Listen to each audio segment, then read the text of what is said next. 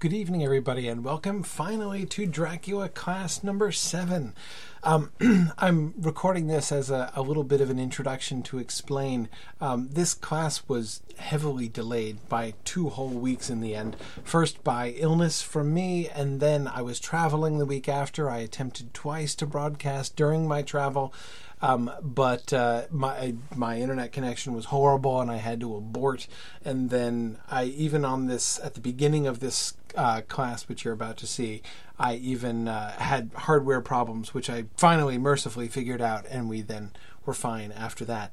But anyway, just to sort of explain the rough beginning, and for those of you who are following along live, to explain somewhat the delay. The delay was not in the posting of this video, but actually in the recording of this video, as it was 2 whole weeks. It occurred 2 entire weeks after it was originally scheduled to occur. But we finally have done Dracula class number 7, and I hope you enjoy it, and thanks for watching along with us. Excellent. Very good. Glad we resolved that, and hopefully we have exorcised the demons that have been attempting to thwart us. I felt like Van Helsing, going into the room in the corridor and beating my hands together and asking what we have done, that all the power of all the devils should be against us. But anyhow, here we are, and we are totally going to do Dracula class number 7 tonight. Let me start off with a couple announcements. As usual, bunch of stuff going on. First thing I wanted to mention, our summer classes at Signum have started. They've started this week. It's not too late to register. If you wanted to register for our classes, I've talked about them before. The mythologies of love and sex and Inkling, the science fiction, Inklings in science fiction. That other class. Both of those have started up. Really great start so far, but again, still time to register if you wanted to. So please do go and check out signumuniversity.org/catalog for info on those classes. One other sort of smaller announcement that I wanted to make, but we're this coming summer is a new science fiction conference called Escape Velocity, being hosted and organized by our friends at the Museum of Science Fiction.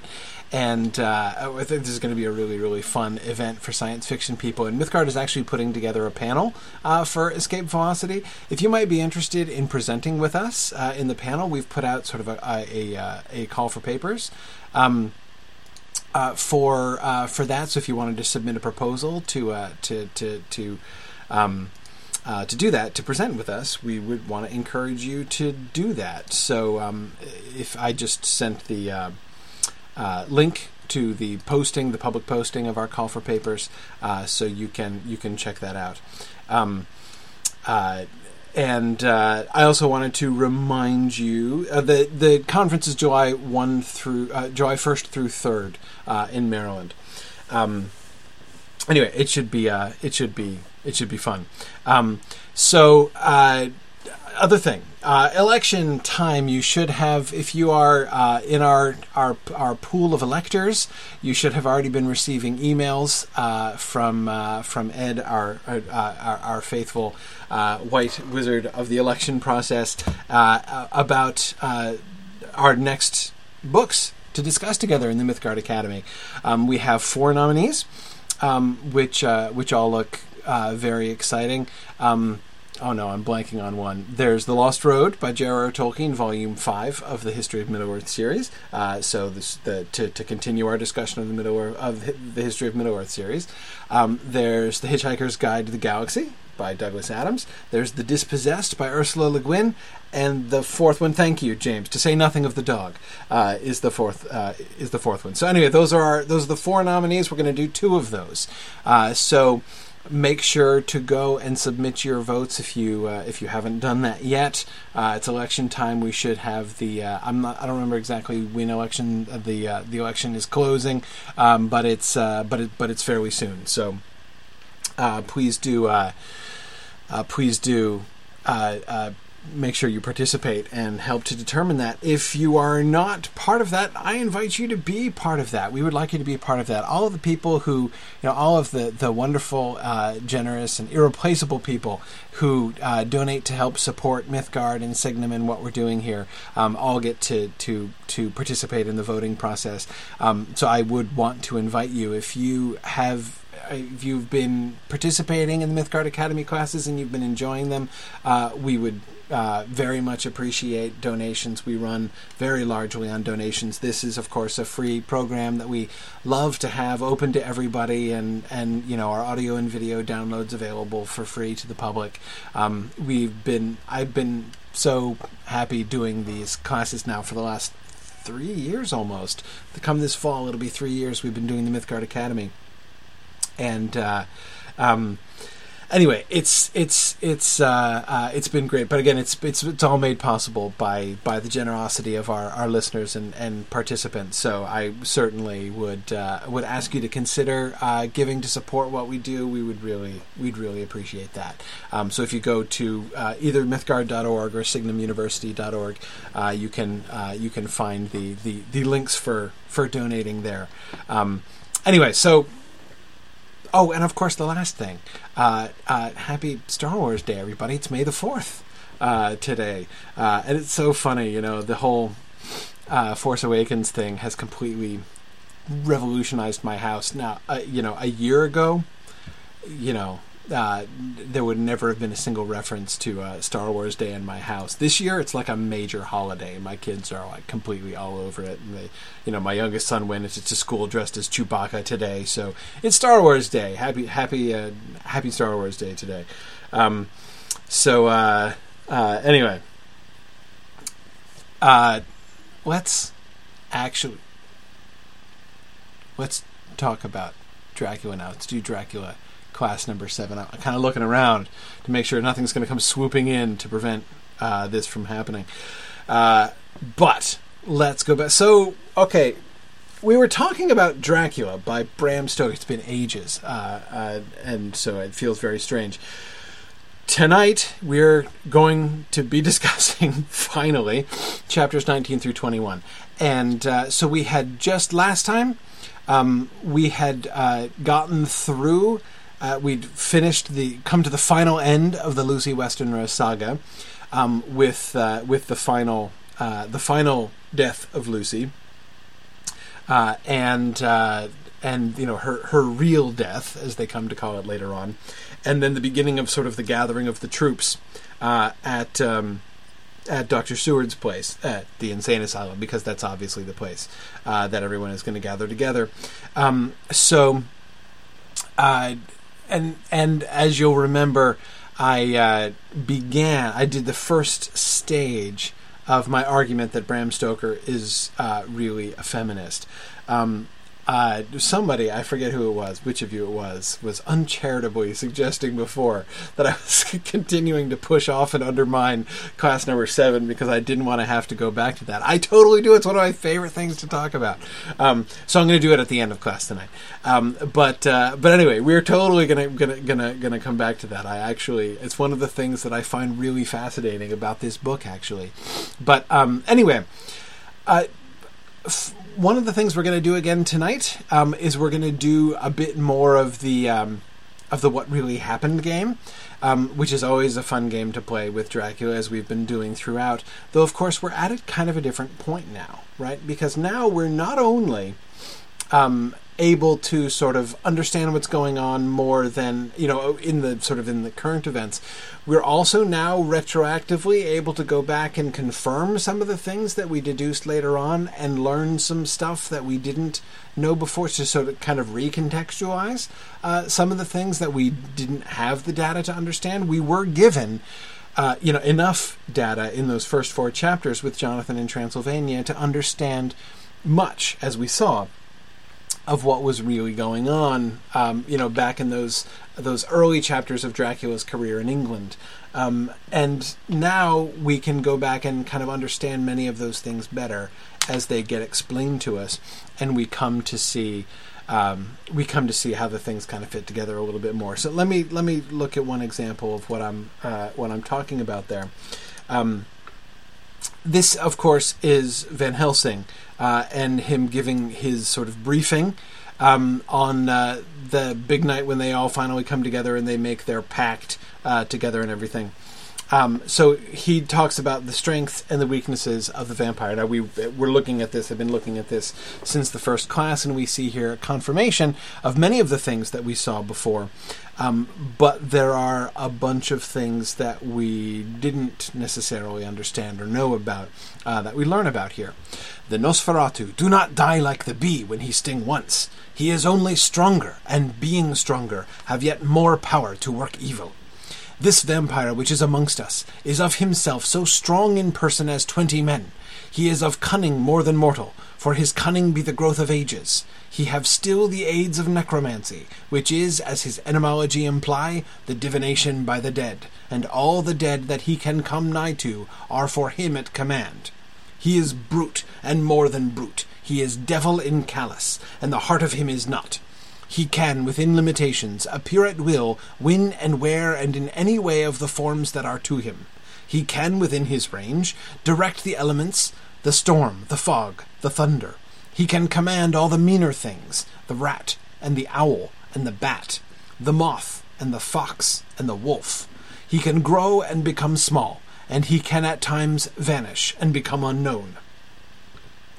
I think by come unknown, it means become invisible. Unseen, I think, is probably what Van Helsing meant there. What do you notice here? What jumps out at you in this list? Again, many things that we have seen, right? We didn't have a numerical equivalency of his strength. We knew that his strength, as Jonathan said, must be prodigious.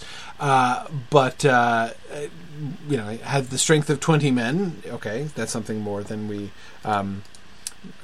knew before. The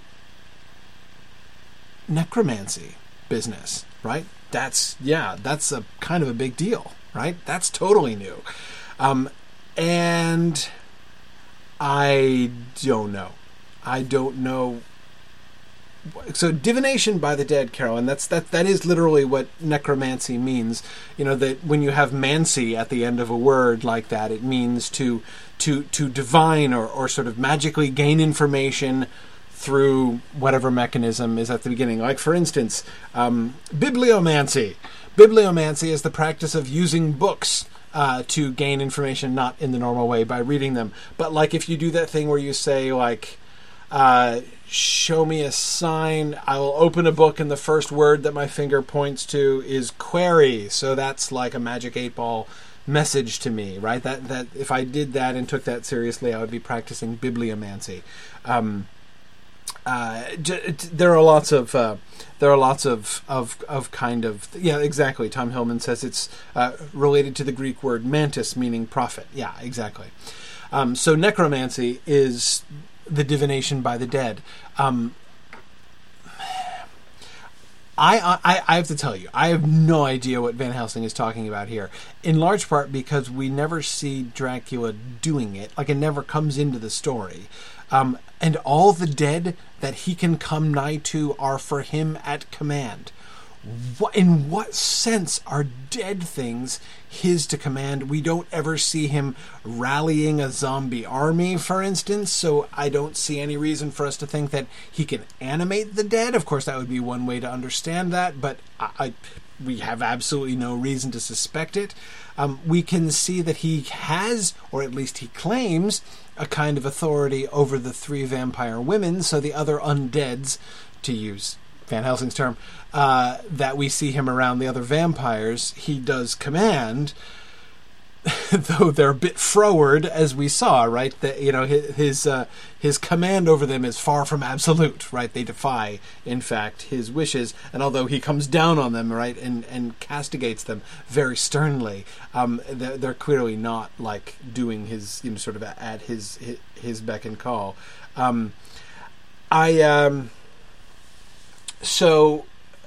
Carolyn asks, is it that Dracula absorbs the memories or the knowledge of the dead? Possibly. possible. Carolyn, that seems to me a perfectly sensible way to interpret what Van Helsing is saying here.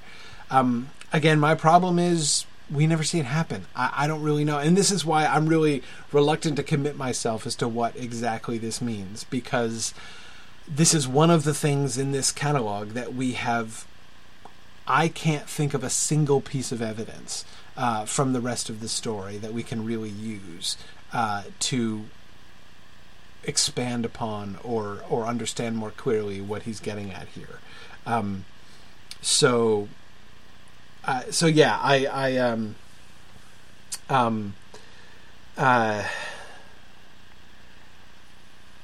yeah, Karita says, if that were the case, why not kill Jonathan and absorb his knowledge?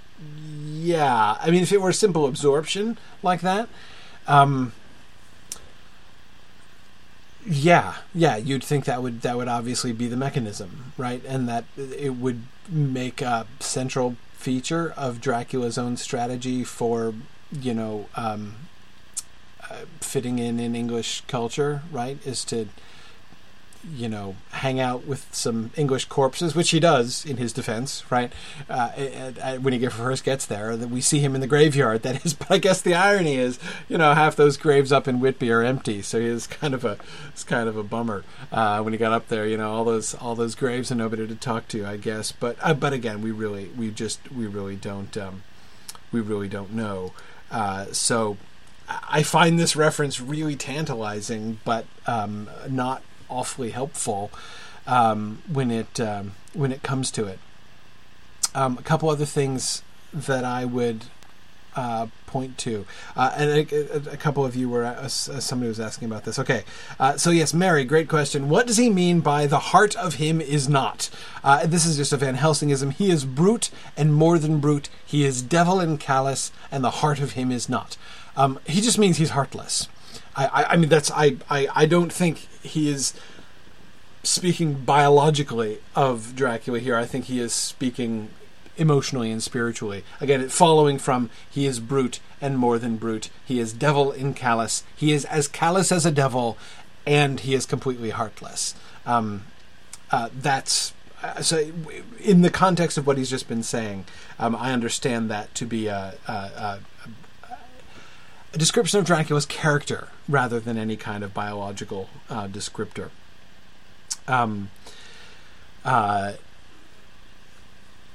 Okay.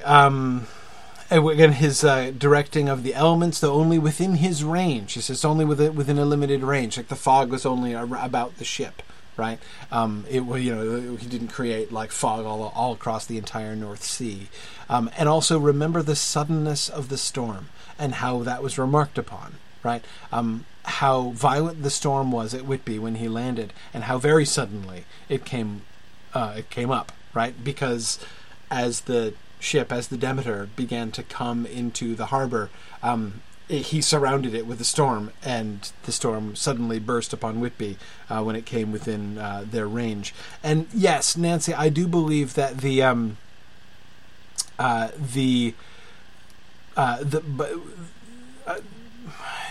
do meaner things just mean all animals? I don't necessarily think that it means all animals, but it does. But by meaner, he does mean lesser rather than mean. The modern sense of the word mean, the way that people, especially in America, use the word mean in the sense of cruel, that would be anachronistic. I'd have to. Somebody'd have to OED this for me, but I don't think that word is used in that way in 1897. If you are mean, it might the one definition of that word is like penny pinching. Like if you're mean with money, it means you're cheap. But usually mean just means, I keep being self-conscious about using that verb. The definition of mean, the most common definition of mean is common, low, basically. So yes, the sort of more, I was going to say humble creatures, but that makes it sound like a virtue. The rat, the owl, and the bat, the moth, the fox, and the wolf. Not apparently dogs, Tom, as you say, yeah. Yes, Arthur, you're absolutely correct that Tolkien uses the word mean in that older sense on many occasions. Yes, the children of Gondor will dwindle and be ruled by mean folk. Éowyn watching as Theoden falls into a mean, dishonored dotage, for instance. Yeah, that's that same sense of mean that he seems to be using here. Okay, so... But it is interesting. There does seem to be a moral character to the animals as well. Rats and bats have a bad reputation. Owls, apparently, being lumped in with them too, and wolves, foxes. So we have, these sort of animals associated with sort of savagery and cunning, and so that seems to be a non-coincidental list. All associated with the night, Megan, absolutely. Absolutely. Interesting. Carrie Gross asks, I wonder if being connected to meaner creatures was a shame to the Count's sensibilities. Well, Carrie, he certainly doesn't think of the wolves that way, right? Listen to them, the children of the night, right? It doesn't say that about moths or owls, but he might have a little bit of a different opinion on some of these things. Anyway, okay. Yeah, let me go on, or we're never going to get anywhere. We also have his weaknesses. How his powers are restrict. He can do all these things, yet he is not free. Nay, he is even more prisoner than the slave of the galley, than the madman in his cell. A conspicuous comparison, Van Helsing. He cannot go where he lists. He who is not of nature has yet to obey some of nature's laws. Not all, Arthur, as you were pointing out, not necessarily things like... Oh, sorry, it was Carolyn was pointing this out. Things like gravity, he seems to be able to defy, but not all. He is not immune to the laws of nature. Why we know not. He may not enter anywhere at the first, unless there be some one of the household who bid him to come, though afterwards he can come as he please. His power ceases, as does that of all evil things, at the coming of the day. Only at certain times can he have limited freedom. If he be not at the place whither he is bound, he can only change himself at noon, or at exact sunrise or sunset. These things we are told, and in this record of ours we have proof by inference. When he says these things we are told, he's referring to the sort of legends and superstitions of older days that he's been researching, right? And pointing out that they can confirm many of these things based upon their own observations. Thus, whereas he can do as he will within his limit, when he have his earth home, his coffin home, his hell home, the place unhallowed, as we saw when he went to the grave of the suicide at Whitby, still at other time he can only change when the time come. It is said, too, that he can only pass running water at the slack or the flood of the tide. Then there are things which so afflict him that he has no power, as the garlic that we know of. And as for things sacred, as this symbol, my crucifix, that was amongst us even now when we resolve, to them he is nothing, but in their presence he take his place far off and silent with respect. There are others too which I shall tell you of, lest in our seeking we may need them. The branch of wild rose on his coffin, keep him that he may not move from it. A sacred bullet, fired into the coffin, kill him so that he be true dead. And for the sake... And as for the stake through him, we already know of its peace, or the cut-off head that giveth rest. We have seen it with our eyes. The cut-off head that giveth rest. I love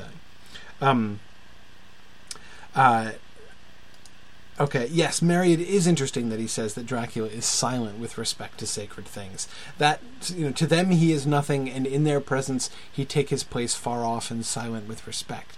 Is interesting. Remember, that is actually kind of what we saw the first time, right? When he was lunging for Jonathan, who had cut himself shaving, and his hand touches the string of beads, the rosary, right, on which the crucifix is hanging, and he immediately is sort of snapped out of it and takes his place silent and with respect, right? Okay. By the way, I love the sacred bullet thing. Love the sacred. I love the way he tosses that out there. A sacred bullet fired in. How do you get a sacred bullet? Like, who blesses bullets? By what process is a bullet? Does it need to be a special bullet? Is it a silver bullet, or is it just a bullet that's been sanctified by some process? Is there like an eighth sacrament for the blessing of bullets that I don't know about? It's just like the holy hand grenade, Arthur. I have no idea. And Gerald is saying the same thing. I don't know. And a couple of you were asking about Van Helsing's source of information. He's been doing research. Remember, Seward had talked about him outdoing research on witch and demon cures, right? This is what he's been. This is what he's been doing while they've been gathering other information. He's been off in archives doing research on ancient legends and traditions and superstitions about vampires. Anyway, yeah. Well, okay. So I don't know the process of a sacred bullet, but I love the idea of a sacred bullet, and I'm so disappointed that Quincy Morris has not blessed his bullets, because, man, like a Texan with as much manhood as Quincy Morris has, with a gun full of, with a repeater with some sacred bullets, boy, he would be a vampire slayer to be reckoned with, I can tell you. But anyway, start going back more seriously to praise the Lord and pass the ammunition, says Veronica. Agreed. Okay. Going back to some of these other things, again, we can see how some of these things touch on stuff that we observed earlier but didn't necessarily fully understand or have the information fully to parse. One was that the not entering until invited thing, right? We get that confirmed here as we've seen it before. The running water. Right, he can only cross water at the change of the tide, right, at the slack or the flood, at the turn of the tide at high tide, or at the turn of the tide at low tide.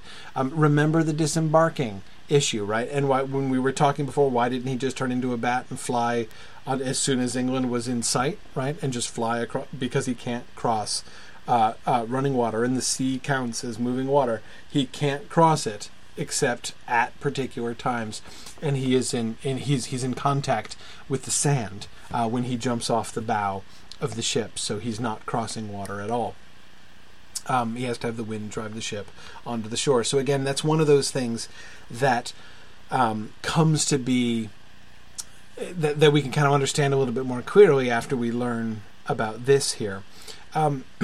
Now, notice therefore also a larger pattern that we begin to see here. Is it moon related? Veronica was asking. I don't really know if there's something special about the moon exactly. I mean, we do have that connection to the moon, or that at least in imagery that Renfield says, but I don't make too much of that. One thing that I do think that we can see is transitions. It seems so vague, right? But when you look at this, is the pattern that we can see. He has limited freedom at particular times. What are the times at which he's free? At night, of course, right? But during the day, his power is restricted. He's not destroyed by daylight. He's not destroyed by sunshine, right? There's nothing so dramatic as that. But he is restricted. He is not free during the day, except when? At noon and at sunrise and at sunset, right? At those precise points, he has a limited and increased freedom. But at other times during the day, he can't change. He can't change it. So he can't change his form to an animal. He can't make himself bigger and smaller. He can't turn himself into a gas. He can't pass through cracks of walls and chinks in boxes and things like that. And yes, James, this is why he had to stay a wolf once he jumped off the ship. Exactly. And killed the dog as the wolf. Yes, I assume so, James. Exactly.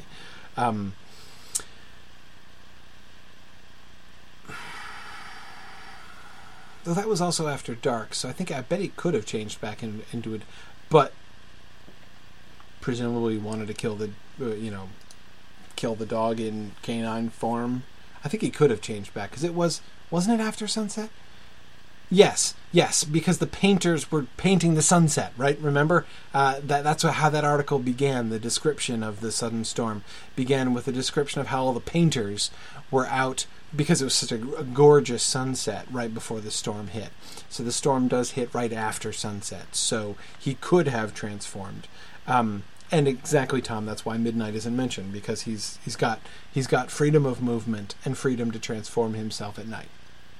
Remember, we saw this as well when he got stabbed in the back by the first mate on board the ship at night, and the knife just passed right through him, right? Because it's night. Whereas during the day, not at noon or sunrise or sunset, he gets a shovel to the face, it leaves a mark, right? Which is still there. He still has a scar from that. Yeah.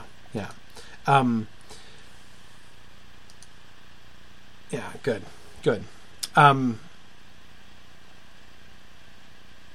So what do we make of this pattern? This sort of these transitional times? I don't know. I mean, one of the things, of course, that we've seen in Van Helsing's language, remember we talked about the kind of novelty of the language, right, was the whole undead image, the coining of the undead, of the word undead. And that kind of conversation, which from a bedside manner perspective is so horrifying, that he has with Arthur, that I can't stop laughing at even now. I go no further than to say that she might be undead, right? As remember Arthur sitting there saying, like, not dead, not alive. What, he can't. He's trying to figure out what. Are you saying that she's alive? Has she been buried alive? Oh, no. She might be this other thing, right? This other liminal, not alive, not dead thing. So there's something kind of, not exactly transitional, but vampires are a marginal kind of thing, right? They're neither one nor the other. They're sort of in between, and so it's interesting that it's associated with these kind of transitions, these transitional times. And Megan, you are right that the transition in time is associated with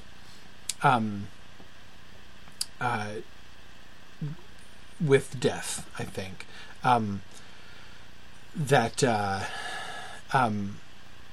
The captain knows when sunrise comes because he's a sailor. But there's somebody, Jonathan, I think, who talks about, this thing who is it who talked about this? I think it was Jonathan who said that when people are near death, they usually die exactly at dawn or exactly at sunset, at one of those transitional times. That's sort of the moment of death. I can't remember exactly where that was, but I remember somebody saying it. Mina? Was it Mina at Whitby talking about that? Maybe. Anyway, I think it might have been Mina. I'll have to look that up. But anyway, so the association with death, I think does kind of work. one thing that we have to note as we go by, and of course this will come up and be relevant later on. Of course, immediately after this description, we really wish they had had a stock of sacred bullets in stock, right? Because this is when Quincy Morris quietly excuses himself from the meeting, goes around outside the house and shoots in through the window with his pistol, trying to solve the whole vampire problem in a very Second Amendment kind of way. Sorry, I fear I have alarmed you. I shall come in and tell you about it. A minute later he came in and said, "It was an idiotic thing of me to do, and I ask your pardon, Mrs. Harker, most sincerely. I fear I must have frightened you terribly. But the fact is that whilst the professor was talking, there came a big bat and sat on the window-sill. I have got such a horror of the damned brutes from recent events that I cannot stand them, and I went out to have a shot, as I have been doing of late of evenings, whenever I have seen one. You used to laugh at me for it then, Art." I love this image of Quincy Morris, bat hunter, right? That's really great. And to me, Gerald, the take-home is exactly the same as what you're saying. Our heroes are completely clueless. I mean, they have just been sitting there talking about him and his powers and what he can do. And then, Quincy Morris has just said, a huge bat was just sitting on the windowsill, as if it were listening to what we were saying in the room. And they're all just like, huh. Anyway, where were we? And they just pick up the meeting, right? As if nothing had happened. Yana is equally amused that he doesn't just whip out his gun and shoot him from the inside. It would have been even more dramatic, possibly. But the obtuseness of our heroes is deeply frustrating at times, and the way in which they simply don't react to a lot of things is a little bit. I know, Margaret, it's with a lady present, right? But I mean, is it any better to shoot the bullet into the room where the lady is than to shoot the bullet out of the room where the lady is? I'm not really sure there myself. I don't know what Victorian ladies would say. If we ask Miss Manners about this, what she would say is better. But anyway, let's talk about Mina, because before we can come back to my feminist argument, we really need to and James, I agree. I also think that he went out because he was trying to sneak up on the bat. That perhaps he thought that if the bat saw him draw his piece, that it would fly away and he'd lose his chance at it. Probably.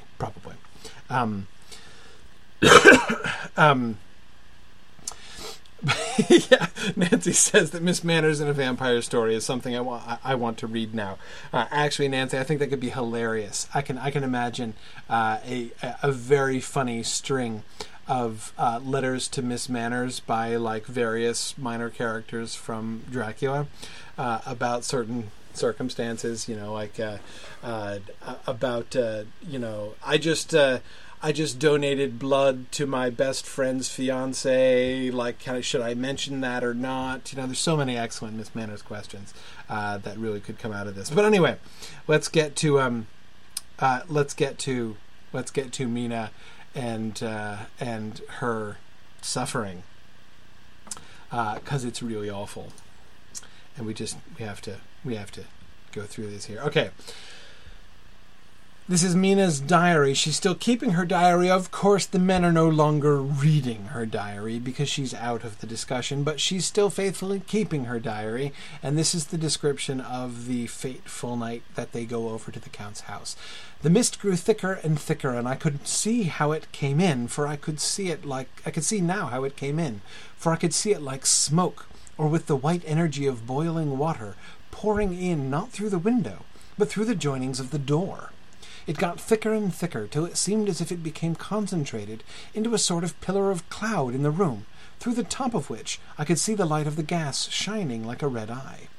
Things began to whirl through my brain, just as the cloudy column was now whirling in the room, and through it all came the scriptural words, "A pillar of cloud by day, and of fire by night."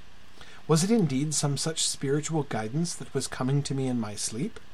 But the pillar was composed of both the day and the night guiding, for the fire was in the red eye, which at the thought got a new fascination for me, till as I looked the fire divided, and seemed to shine on me through the fog, like two red eyes, such as Lucy told me of in her momentary mental wandering, when on the cliff the dying sunlight struck the windows of St. Mary's Church.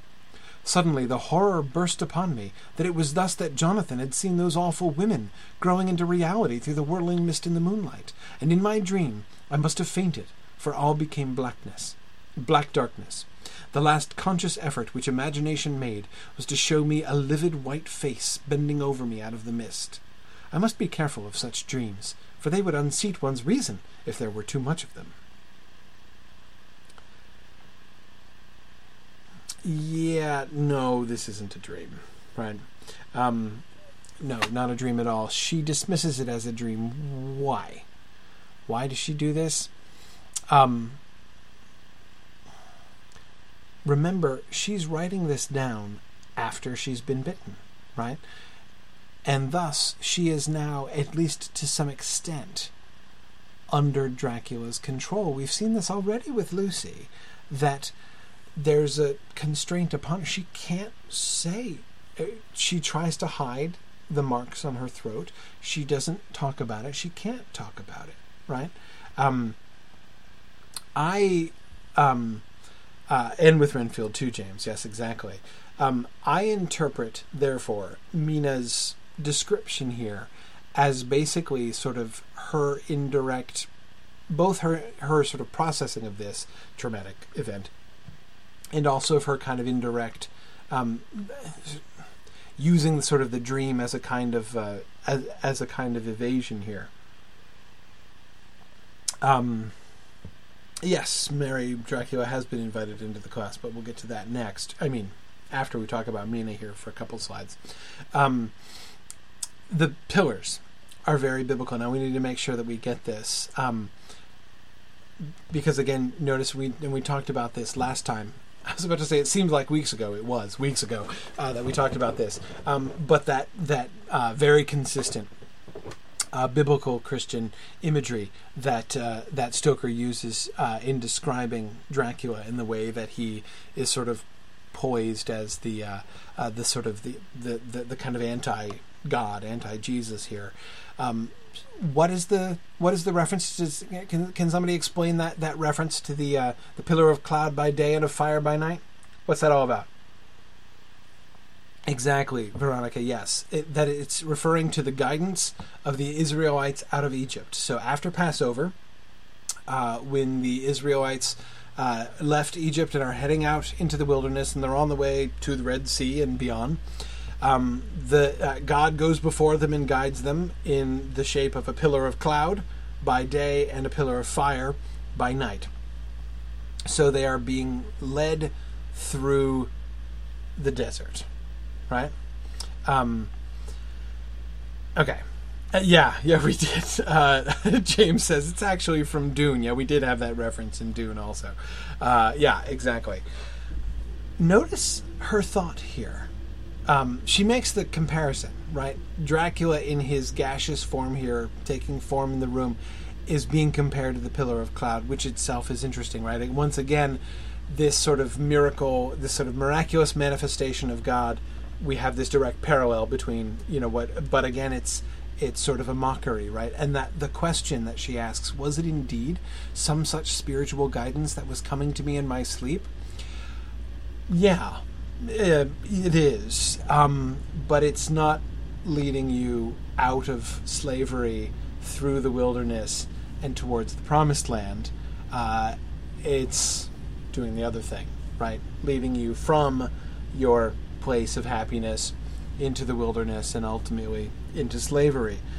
So again, yes, exactly, James, guiding her in the wrong direction. So once again, as we've seen so many times before, taking that scriptural idea, that divine thing, and reversing it for Dracula here. Okay. Now we know what has really happened here, right? He's been invited in. Why is he coming through the door? Because he's not coming in from outside, right? he's coming in through the house because he's been invited in. We see him coming in through. When is this happening again? Make sure we're all remembering this, as it was probably weeks ago that you read this. What's going on at this time? Why is Mina alone? What's happening?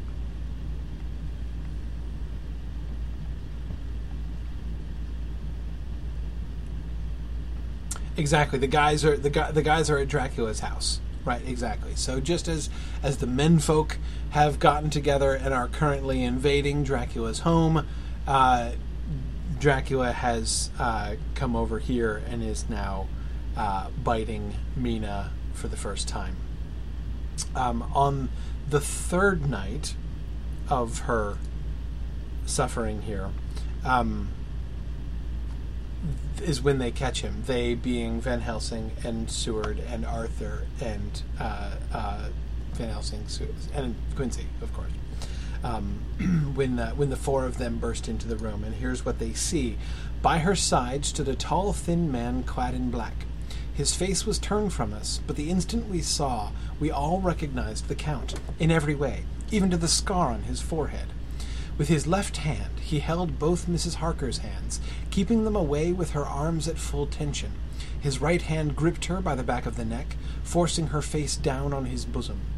Her white nightdress was smeared with blood, and a thin stream trickled down the man's bare breast, which was shown by his torn-open dress. The attitude of the two had a terrible resemblance to a child forcing a kitten's nose into a saucer of milk to compel it to drink. As we burst into the room, the Count turned his face, and the hellish look that I had heard described seemed to leap into it. His face flamed red with devilish passion. The great nostrils of the white aquiline nose opened wide and quivered at the edge, and the white sharp teeth behind the full lips of the blood-dripping mouth champed together like those of a wild beast. Okay.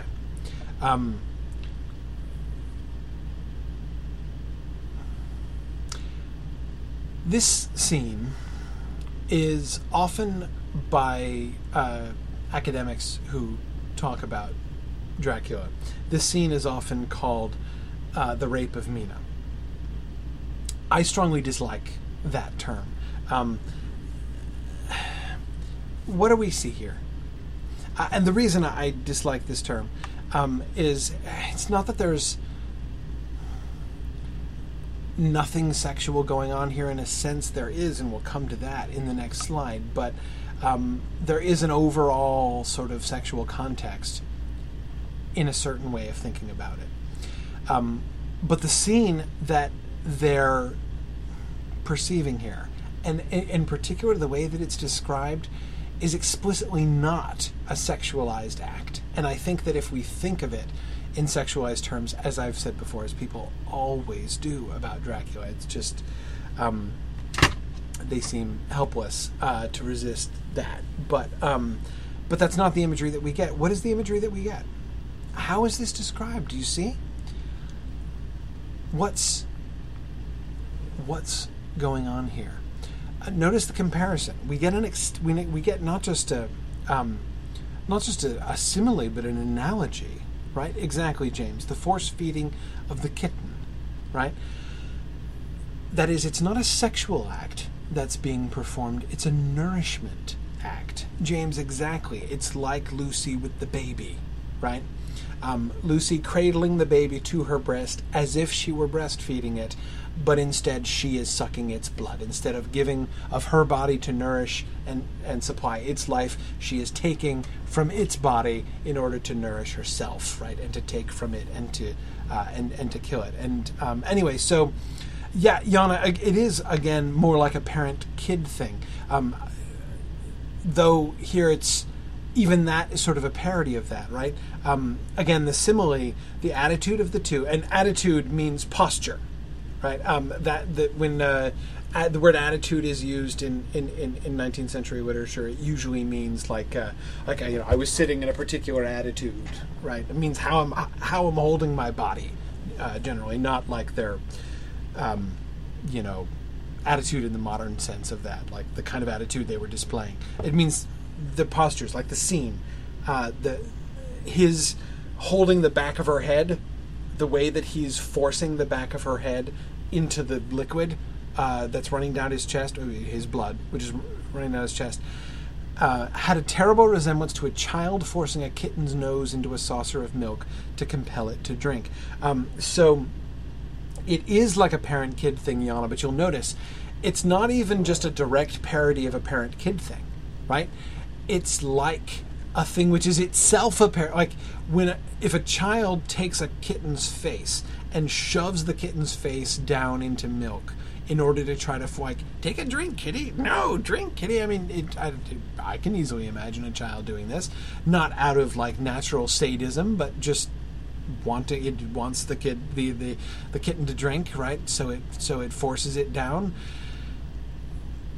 That itself is a kind of parody of the parent-child relation, right? The child, who doesn't know what he or she is doing, right, is trying to feed the kitten, right? But it's forcing the kitten down, right? So even that is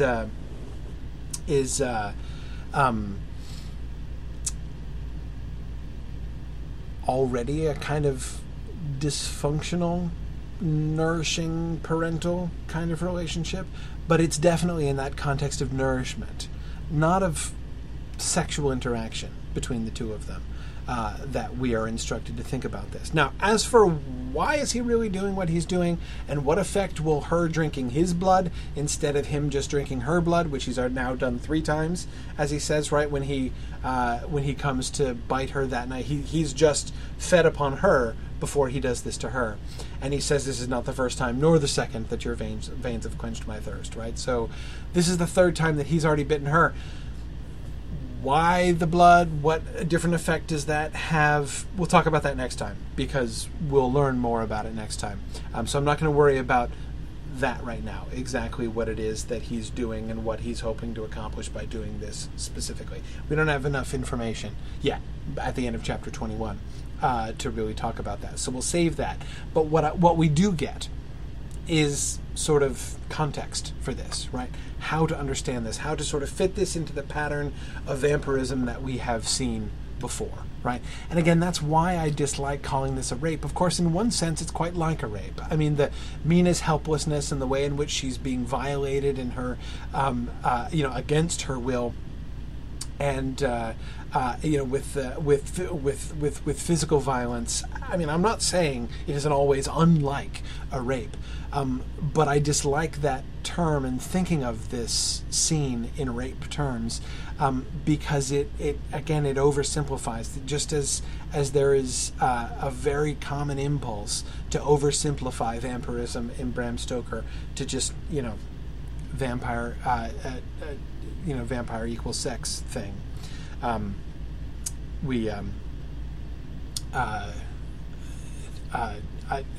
a couple of you are talking about Raptus as kidnapping or stealing, and that he is, committing a rape, a Raptus in that sense. That's true, but that's not the sense in which that's used by the modern critics who talk about it that way. They're talking about sex, and that's what I get a little bit frustrated by.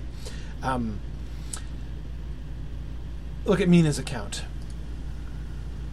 Then he spoke to me mockingly, and so you, like the others, would play your brains against mine, and you would help these men to hunt me and frustrate me in my designs. You know now, and they know in part already, and will know in full before long what it is to cross my path. They should have kept their energies for use closer to home, whilst they played wits against me, who commanded nations and intrigued for them, and fought for them hundreds of years before they were born. I was countermining them.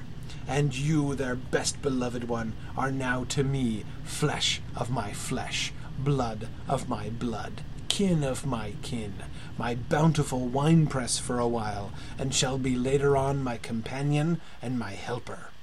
You shall be avenged in turn, for not one of them but shall minister to your needs. But as yet you are to be punished for what you have done. You have aided in thwarting me. Now you shall come to my call. When my brain says, come to you, you shall cross land or sea to do my bidding, and to that end, this. With that, he pulled open his shirt, and with his long, sharp nails opened a vein in his breast. When the blood began to spurt out, he took my hands in one of his, holding them tight, and with the other seized my neck and pressed my mouth to the wound, so that I must either suffocate or swallow some of the... Oh, my God, what have I done? What have I done to deserve such a fate? I who have tried to walk in meekness and righteousness all my days. God, pity me. Look down on a poor soul in worse than mortal peril, and in mercy pity those to whom she is dear. Okay. Yeah, Nancy, I agree that the flesh of my flesh language is incredibly creepy here. Yes, as several of you are pointing out, Nancy and Rachel and Philip, this is and Arthur. This is marriage talk, right? This is Genesis chapter 2. This is Adam and Eve. It's in that language. Flesh of my flesh is in the marriage vows, the English marriage vows. So yes, he uses explicitly marital language to describe what he's doing, right? Notice how this pulls together all these different themes from the book, all these things that we've been tracing, almost everything we've been tracing, all kind of come together right here, right? Vampires and what vampirism is like, and all the different kind of networks of images, the Jesus and biblical stuff. And then at the same time, all the love and marriage stuff. Marriage has been a big theme from the time when Jonathan is thinking about Mina and what he owes to her, and we get Mina and Lucy thinking about their fiancés and their marriage, and Mina's very solemn letters upon the occasion of her marriage, that she sends to Lucy, which Lucy doesn't. Lucy does receive those. Anyway, all this talk about marriage and what marriage is like. And we also get communion stuff here, Nick, absolutely. And all these things, and they all come together, right? Marriage itself, of course, is also that union, which is on the one hand a physical union, but it's also a spiritual union.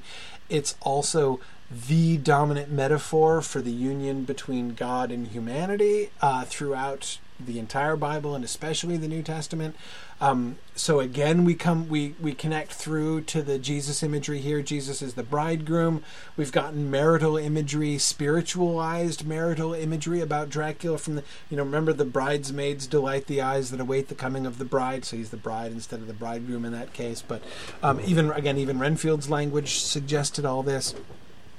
So anyway, it all kind of comes together here, and we see once again the way in which the vampiric state, right, is a subversion, a parody of that holy bond. He is making Mina his wife, right, but in this twisted, perverted sense, right? Again, we see vampirism as this travesty of that which is good and holy, this inversion of what is good and holy, the taking of those things, and in this, remember that phrase that I was harping on last time, devilish mockery, right?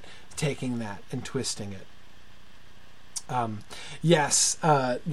couple of you are pointing out the wine press imagery again. Yes, that is also very sort of biblical, but not in a marital context, right? Again, the idea of the wine press is associated with the wrath of God in a couple places. That's not a marital image, right? But again, that particular sort of hodgepodge really does illustrate how kind of awful this inversion is, right? And again, this is why I get so frustrated with all of the interpretations of this book, which just stop at vampirism equals repressed sex, right? It's just the Victorian, fear about talking about sex and whatever. it's not that it isn't connected with sex. It's just that that's only one small part of what is really a much more interesting and much more complicated situation. I just find that particular fixation sadly narrow, and really kind of missing most of the point. Anyway, back to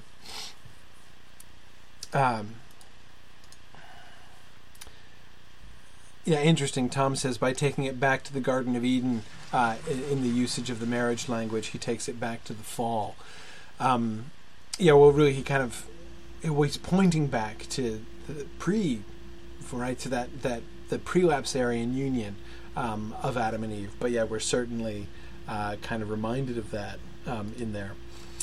Anyway, just to come back briefly to the question of the sort of what's actually happening. I don't want to pass up the evidence that we do get there about what he says.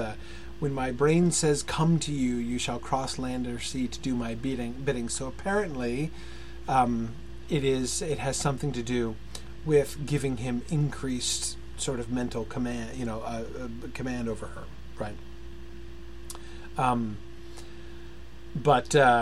Okay, so. And I love the image when he says how he was countermining them, right? That's a military image, right? If you're besieging somebody, right? So they've got walls. You can dig mines underneath them because they can't defend their walls against a mine. If you can tunnel right under their walls, but one way to defend yourself if somebody is mining you is to countermine them, right? You dig down underneath their mines and you cave their mines in from the bottom and destroy them. Right, so that's what Dracula is doing. He is countermining them in that sense. All right, let's leave Mina for a little bit. We'll come back to Mina, but we've got to talk about Renfield because this is Renfield's big hour, right? And we need to say goodbye to Renfield properly. So let's talk. Let's do some more what really happened with Renfield here. Okay, so this is right before. This is while they're still gathering. This is at the end of last week's. The last class's reading, which was ever so long ago. Just as Mina and Jonathan are arriving at the asylum, and we get those several times when Dr. Seward is interviewing Renfield and slowly coming to some belated conclusions about him. I found Renfield sitting placidly in his room with his hands folded, smiling benignly. At the moment he seemed as sane as anyone I ever saw. I sat down and talked with him on a lot of subjects, all of which he treated naturally. He then of his own accord spoke of going home, a subject he has never mentioned to my knowledge during his sojourn here. In fact, he spoke quite confidently of getting his discharge at once. I believe that, had I not had the chat with Harker and read the letters and dates of his outbursts, I should have been prepared to sign for him after a brief time of observation. As it is, I am darkly suspicious. All those outbreaks were in some way linked with the proximity of the Count. What then does this absolute content mean? Can it be that his instinct is satisfied as to the vampire's ultimate triumph? Stay, he is himself zoophagous, and in his wild ravings outside the chapel door of the deserted house, he always spoke of master. This all seems confirmation of our idea. However, after a while I came away. My friend is just a little too sane at present to make it safe to probe him too deep with questions. He might begin to think, and then... So, I came away. I mistrust these quiet moods of his. So I have given the attendant a hint to look closely after him, and to have a straight waistcoat ready in case of need. All right. So what's happening here? What's happening here? What's going on with Renfield? Is he being devious? Or is he serious? Can we believe him? What he's saying here?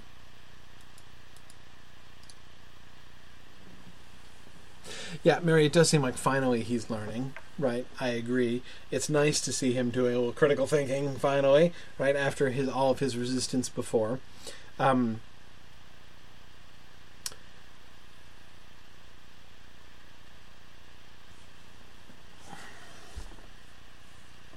Remember, to this point, all we've gotten from Renfield has been his reactions to the proximity of the Count, right? As Seward says, when the Count was near, he was all worshipful and breaking out to go grovel at the door and that kind of thing, right? When he left to go bite Lucy, right? To go, spend some quality time up at the Weston house, Renfield gave up, right? No hope for me now, right? All over, he says, right? If I want, I'll have to do it myself. And he starts collecting flies again, right? And then, timed, when it's all put together in chronological order, as Jonathan and Mina do as soon as they arrive at the asylum, we see that as soon as Lucy is having one of her good periods, right? Again, when Dracula is gone, apparently for several days in a row, Renfield throws away his flies again, right? So that's the correlation that we've seen so far. We have absolutely no reason. In fact, we have very positive reason to believe that Renfield has not been bitten yet. We know that because we will see Dracula still asking to be invited in. He's never come in to the house yet. And Renfield hasn't left apart from those 2 times that we know of, and he was under observation then. He wasn't bitten by the vampire at that time. So we know that... now, Sarah, you're right. Seward is not inclined to take him seriously given his past mood swings. And he has some reason for that, right? Even knowing what we know. Knowing what we know, what do we think? What seems the likeliest explanation for this behavior on Renfield's part?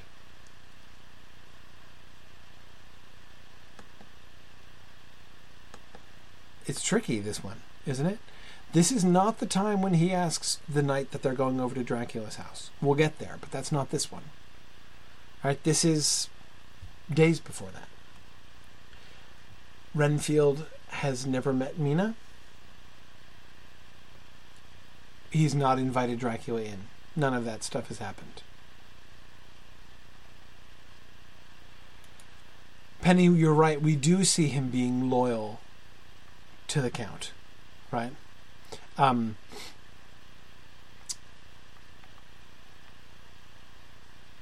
Do we have any reason to think that he's not being loyal to the Count here?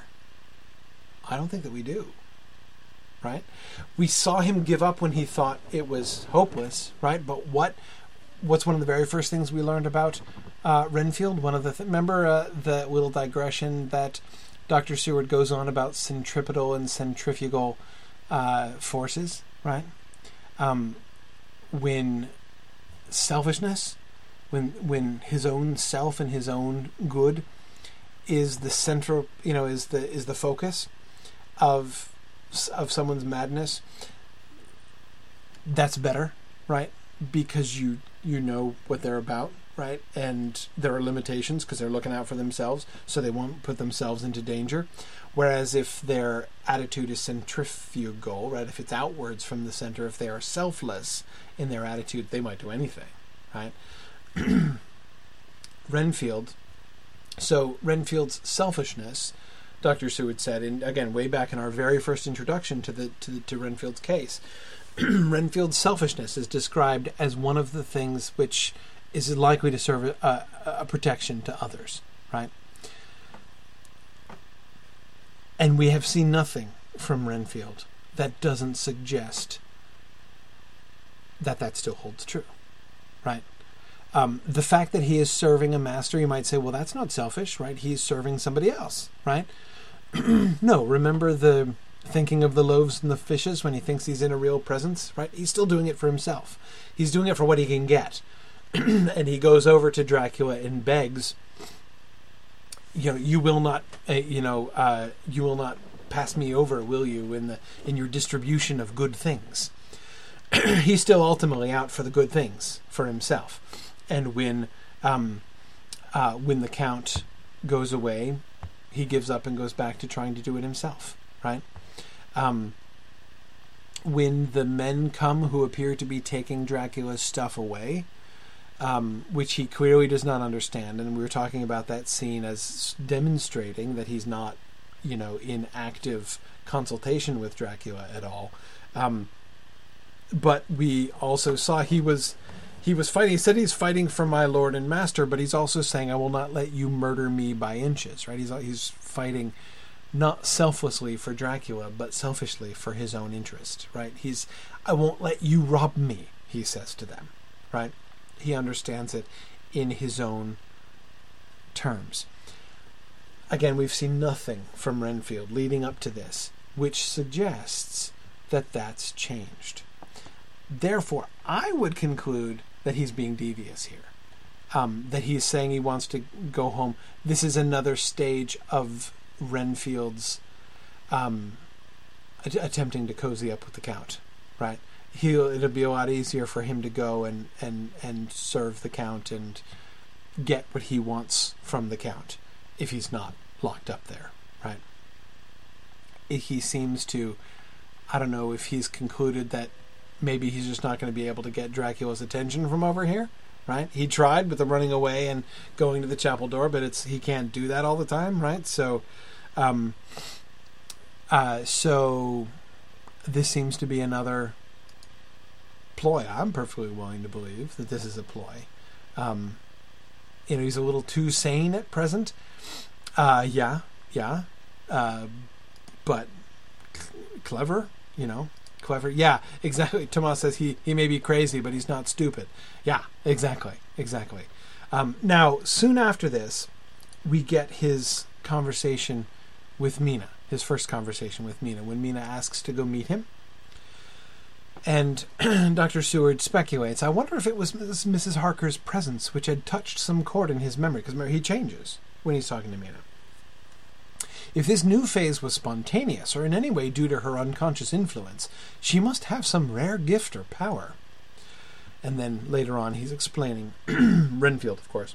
Why, I myself am an instance of a man who had a strange belief. Indeed, it was no wonder that my friends were alarmed and insisted on having me put under control. I used to fancy that life was a positive and perpetual entity, and that by consuming a multitude of live things, no matter how low in the scale of creation, no matter how mean, right, one might indefinitely prolong life.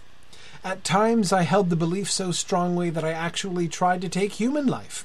The doctor will bear me out that on one occasion I tried to kill him for the purpose of strengthening my vital powers by the assimilation with my own body of his life through the medium of his blood, relying, of course, upon the scriptural phrase, for the blood is the life. Though, indeed, the vendor of a certain nostrum has vulgarized the truism to the very point of contempt. Is not that true, Doctor? I nodded assent, for I was so amazed that I hardly knew what either to think or say. It was hard to imagine that I had seen him eat up his spiders and flies not 5 minutes before. Looking at my watch, I saw that I should go to the station and meet Van Helsing, so I told Mrs. Harker that it was time to leave. She came at once, after saying pleasantly to Mr. Renfield, "Goodbye, and I hope I may see you often under auspices pleasanter to yourself," to which to my astonishment, he replied, "Goodbye, my dear. I pray God I may never see your sweet face again. May he bless and keep you." Okay, by the way, a couple of people have asked me, what is Renfield talking about when he says, the vendor of a certain nostrum has vulgarized the truism to the very point of contempt? I think he's talking about this. Clark's world-famous blood mixture. For the blood is the life, it says at the top of its advertising here. This is a nostrum is a medication, usually a quack medication that's being sold as some kind of cure-all. And indeed, you'll notice what Clark's blood mixture is meant to cure, right? Everything from cancerous ulcers and glandular swellings to blackheads or pimples. Right, scrofula, scurvy, skin and blood diseases, and sores of all kinds. It is a never-failing and permanent cure. This is, yeah. So this is, I believe, the certain nostrum. It was advertised, I think it was invented in the 1860s, and it was very widely advertised. whoever Clark was. He spent a fortune on advertising and doubtless made it all back, as this was apparently very popular. But the blood is the life was his slogan, his lead advertising slogan here, and these ads apparently were everywhere. So it doesn't, notice how Stoker doesn't mention it by name, right? He just calls it a certain nostrum, right? But everybody reading the book would doubtless know exactly what know that he was talking about Clark's blood mixture here. So anyway, that I think that's the nostrum being referred to here. Okay. Now, what do we see in Renfield? Back to Renfield here. What do we see in Renfield here? On the one hand, what we get in this passage is the fullest explanation of Renfield's own perspective on his madness, right? He speaks of it objectively. Dr. Seward remarks at how odd the objectivity is, right? Because, he just, as Dr. Seward characterizes it later on, his mouth at the time that he's saying this is still nauseous with the flies. It's still like full of fly and spider, right? Like spider legs sticking out the corners of his mouth as he's saying this stuff. So the objectivity is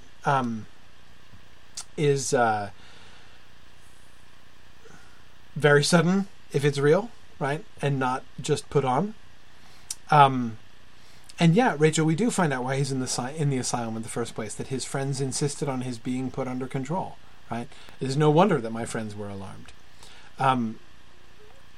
So he talks about his concept that life was a positive and perpetual entity and that he could indefinitely prolong his life. So we see him spelling out what we were concluding already from what we saw earlier on, which is also kind of nice. Yeah, you're right, Karina. He's not exactly self-aware, but it is kind of remarkable that he can kind of talk about things this way. No, Mary, I don't think we have any reason to think that he thinks that Dracula has any plans for Mina at this point. Again, remember, we've seen for sure that he is not in communication with Dracula, right?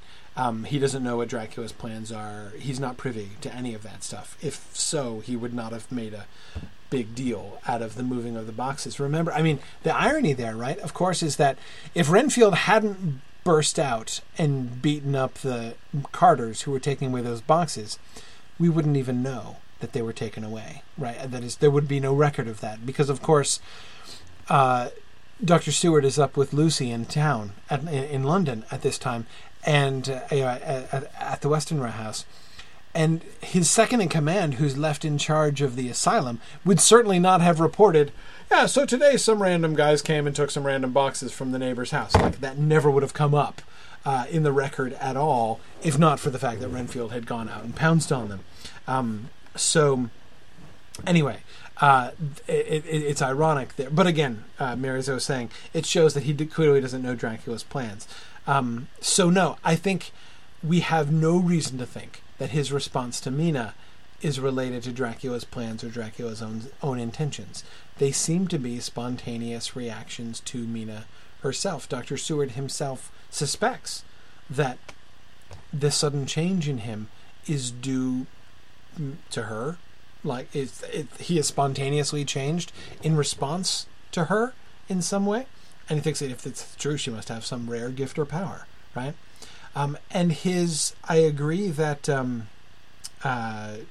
James, that his affection for Mina at the end, goodbye, my dear, I pray God I may never see your sweet face again. Notice, what really strikes me about that is not just the reference to God, which again does correlate with some things that we've seen, right? The when people start talking about God, like Jonathan does over the course of the first 4 chapters, right? But it's not just that. What really strikes me about this is he's being selfless, right? I pray I may never see your sweet face again. Why? He's not being mean to her, right? he seems genuinely affectionate as he says it. So why would he pray that he would never see her face again? Because it would be in her best interests for him not to see her again. Exactly, James, he might be tempted to hurt her. He's thinking of her safety. He's thinking of her good, not his own, right? This seems to be the first genuinely, demonstrably unselfish thing we've seen Renfield. We've seen his moods change and things go up and down, but the thing that's been consistent all the way through has been his selfishness. That's unselfish. That's a change. That's a serious shift in Renfield's. Even if it's only temporary, even if it's only mild, it's still a real shift and a very important shift, right? Okay, this is why, remember I said when he was being all docile and quiet and asking to go home before, I wasn't buying it, because this changed, nothing had changed yet. Now, when he makes that request a second time, the request to go home, now it's different, right? This is the night. This is the fateful night, right? This is the night that the boys are going over. The manly men are getting together to go over to Dracula's house, and of course we've already seen what is going to happen. The spiritual guidance, right? The pillar of cloud and fire is going to be headed to Mina's room later this night. But before they can leave the house, Renfield calls them in and makes this request. Then I suppose I must only shift my ground of request. Let me ask for this concession. This is after they've denied that he can be sent away. They can be dismissed, sent home from the asylum. Then let me ask for this concession. Boon, privilege, what you will. I am content to implore in such a case, not on personal grounds, but for the sake of others. I am not at liberty to give you the whole of my reasons, but you may, I assure you, take it from me that they are good ones, sound and unselfish, and spring from the highest sense of duty. Could you look, sir, into my heart, you would approve to the full the sentiments which animate me. Nay, more, you would count me amongst the best and truest of your friends. Again he looked at us all keenly. I had a growing conviction that this sudden change of his entire intellectual method was but yet another form or phase of his madness, and so determined to let him go on a little longer, knowing from experience that he would, like all lunatics, give himself away in the end.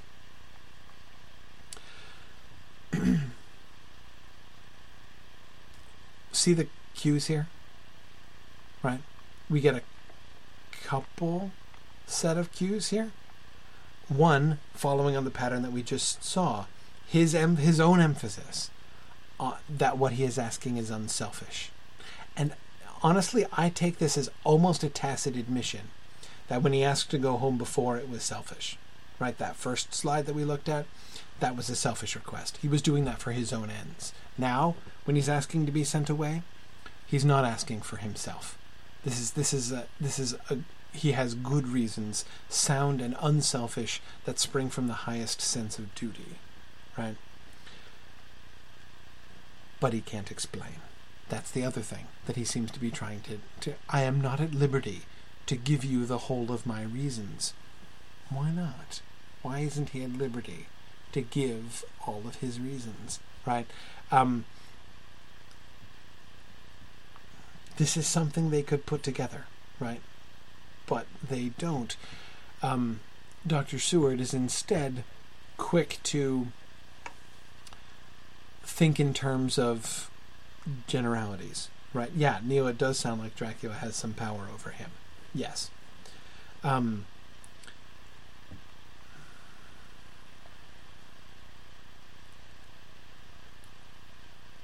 When he's refused, Dr. Seward expects him to fall back into sullenness as before, but he doesn't, right? Instead, he becomes desperate. Let me entreat you, Dr. Seward, oh, let me implore you to let me out of this house at once.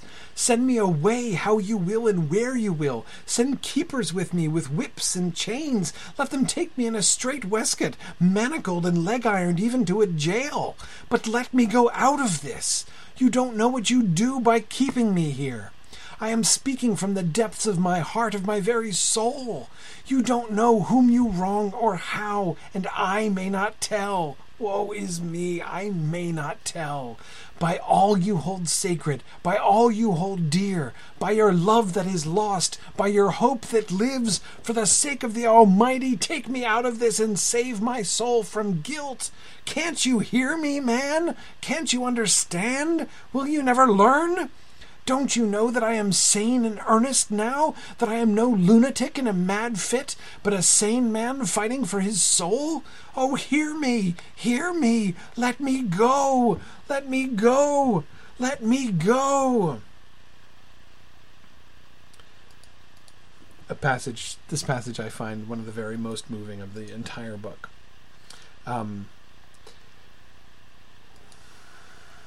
Interesting, yeah. Tom Hillman points out that he emphasizes, I may not tell. Not I cannot tell, but I may not tell. Right? I have been denied permission to tell you. Yes.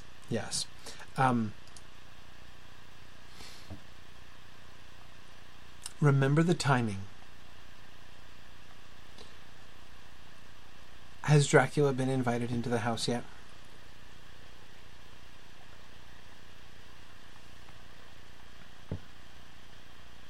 No. Yeah. No, he's not. He's not. He will be invited into the house in like an hour from here. Right? Renfield tells later, Dracula has been appearing to him. He has seen Dracula through the windows. Dracula has made him promises. Dracula has sent him bugs to eat. Right? He has, of late, in the last few days, gotten into communication with Dracula. He's not privy to Dracula's plans. Dracula's not sharing with him, right? Dracula is not taking him as a colleague, but Dracula has already been bribing him, right? He is being asked to be sent away, it would seem, based on what we know later on, because he feels that he's going to give in. He knows what Dracula wants. Dracula wants to be invited into the house, and he's not done it yet. But he doesn't think that he can hold out. He is not a lunatic in a mad fit, but a sane man fighting for his soul. This is Renfield completely lucid, even more lucid than he was with Mina. Because with Mina there was still some posturing to it, right? He was pretending to speak about his condition as if it were in the distant past, while the flies and spiders were still, his breath still smelled like flies and spiders, right? So there was some false posturing to what he was saying before. Here, he understands clearly what's going on, and I think he understands why. What's at stake? Remember, it was Mina that awakened the unselfishness in him, and he seems to be still trying to protect her. I didn't believe it the first time, right? A few slides ago, right? The first time he asked to go home, I think he was being devious and still selfish. Here, you can tell he's being unselfish. He's not asking to be let go. It's not part of a plan. Let them take me in a straight waistcoat, manacled and leg-ironed even to a jail? Right? And by the way, G-A-O-L is pronounced jail. That's the old spelling of that word. A lot of modern readers mispronounce that. I've been reading a lot of 18th century novels on LibriVox lately, and most of the LibriVox readers mispronounce that word when they come to it. Anyway, yeah, this is... it's not...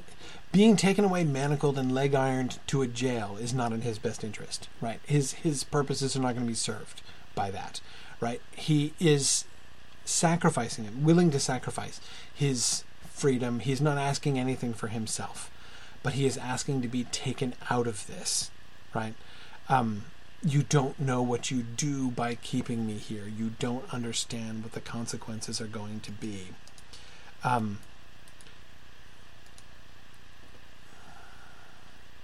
Okay, Peter, I think Peter's thinking about the contrast. Why is Dracula needed an invitation here when he didn't in Lucy's house? But he did. Lucy invited him.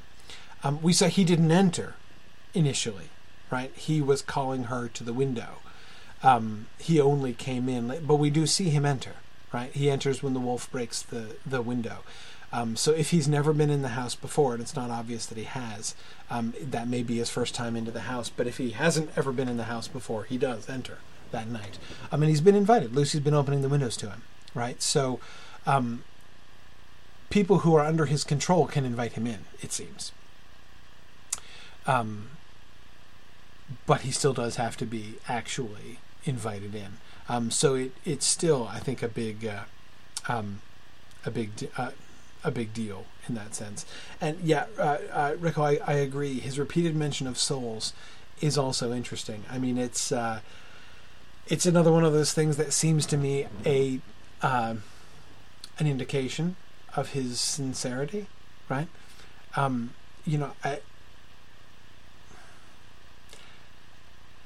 Yeah, it's hard to hear him say these things and not be believed. Now, remember, this is still before the invitation has happened, right? He's not doing this in remorse. It makes it even more poignant, right? This is not him feeling bad about having invited Dracula in. This is him fearing that he is going to give in, knowing that he's not stable, right? And that his selfish, mad desire for life, for himself, is likely to reassert itself. And when it does, he's going to say yes and let Dracula in.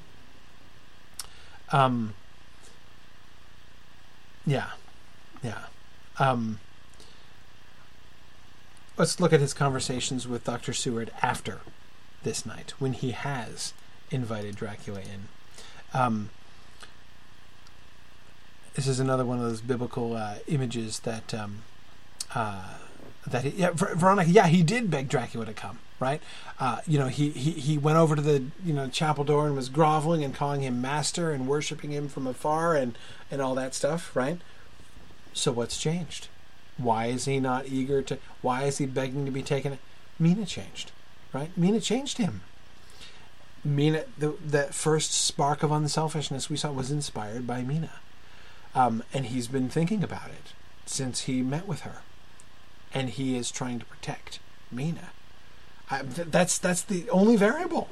Right? It's the only thing that's changed in Renfield's experience is his meeting with Mina. And that seems to be the difference now. Why he has shifted from, or at least at times, has these moments when he's thinking unselfishly rather than thinking selfishly as he always had. Okay. Oh no, I want no souls. Life is all I want. Here he brightened up. I'm pretty indifferent about it at present. Life is all right. I have all that I want. You must get a new patient, doctor, if you wish to study zoophagy. This puzzled me a little, so I drew him on. Then you command life? You are a god, I suppose? He smiled with an ineffably benign superiority. Oh no, far be it from me to arrogate to myself the attributes of the deity. I am not even concerned in his especially spiritual doings. If I may state my intellectual position, I am, so far as concerns things purely terrestrial, somewhat in the position which Enoch occupied spiritually. This was a poser to me. I could not at the moment recall Enoch's appositeness, so I had to ask a simple question, though I felt that by doing so I was lowering myself in the eyes of the lunatic. And why with Enoch? Because he walked with God. I could not see the analogy, but did not like to admit it. Okay, let's do better than Seward. Not hard to do on a lot of occasions, I know. And yes, Penny, Renfield is directly paralleling Dracula with God here, absolutely, as he was before, right? In the way that he was calling him master and praying, worshiping him and everything, yes. Okay, so explain Enoch's appositeness, right? Well, Enoch is an Old Testament character who appears very, very briefly. There are 2 verses, or is it 3, in Genesis chapter 5, which discuss Enoch. But he is very significant for all that. All that we learn about Enoch was that Enoch walked with God, and Enoch was not, because God took him to be with him. So Enoch is taken bodily up into the heavens to be with God.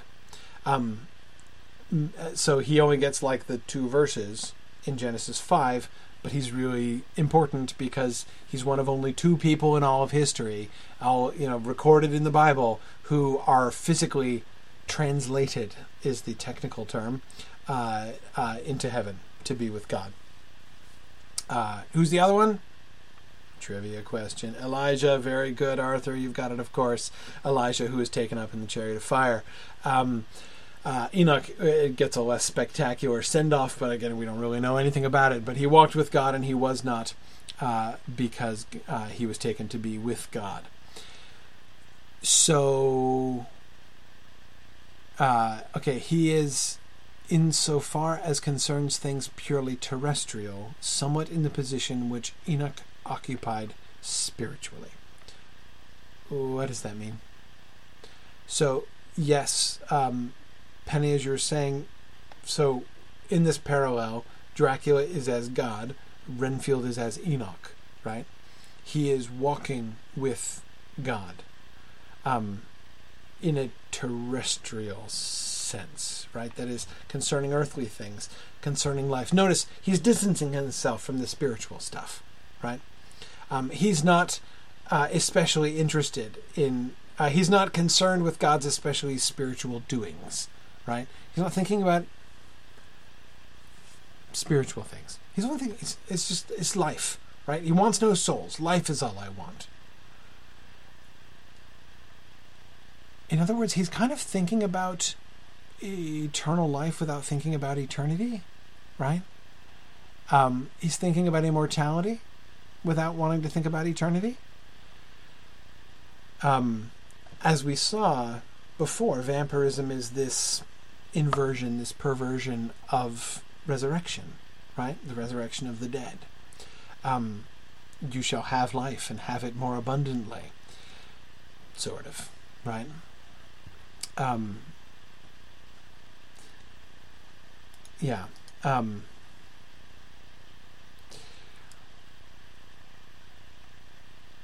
Exactly, terrestrial immortality, Mick, exactly. He's not taken away from Earth, he's just going to live on Earth immortally, right? He has all the life that he wants, but he wants no souls, right? He gets disquieted with the whole spiritual angle of things. But he walks with God. Enoch, in tradition, pleased God, was, served God well and walked with him in the sense of, had his life in close accordance to, God's will, and God just took him straight to be with him, right? So, Renfield and Dracula, they're like this, right? Renfield and Dracula are BFFs now. Has Renfield been bitten by Dracula?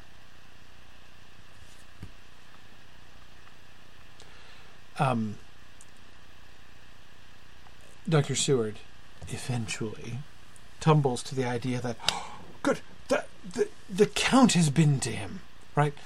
You think? Right? Okay. But Tomas, I agree. Nothing does seem to imply so. Absolutely. We see his leeriness about the spiritual side, right? I don't want an elephant soul or any soul at all, he said.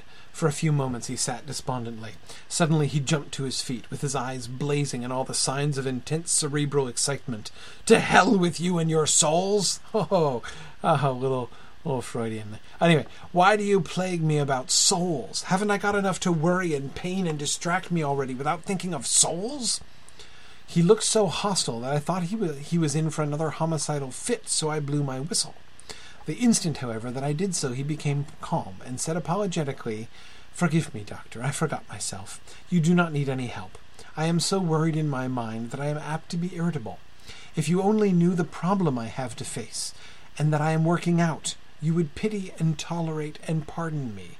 Pray do not put me in a strait waistcoat. I want to think, and I cannot think freely when my body is confined. I am sure you will understand.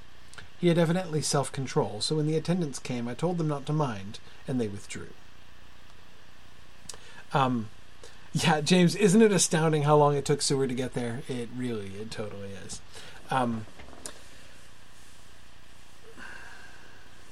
Again, I think that for to hell with you and your souls, he's just cussing, right? I mean, that's just a swear word that he's using there when he said to hell with you and your souls.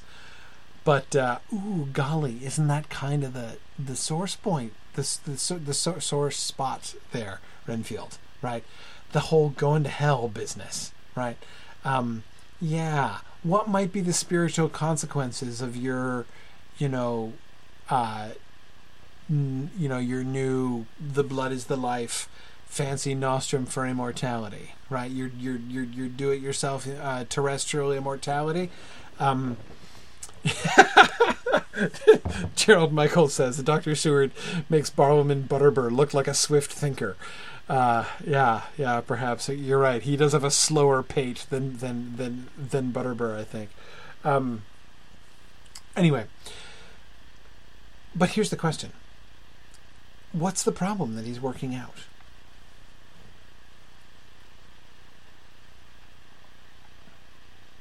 What's he thinking about?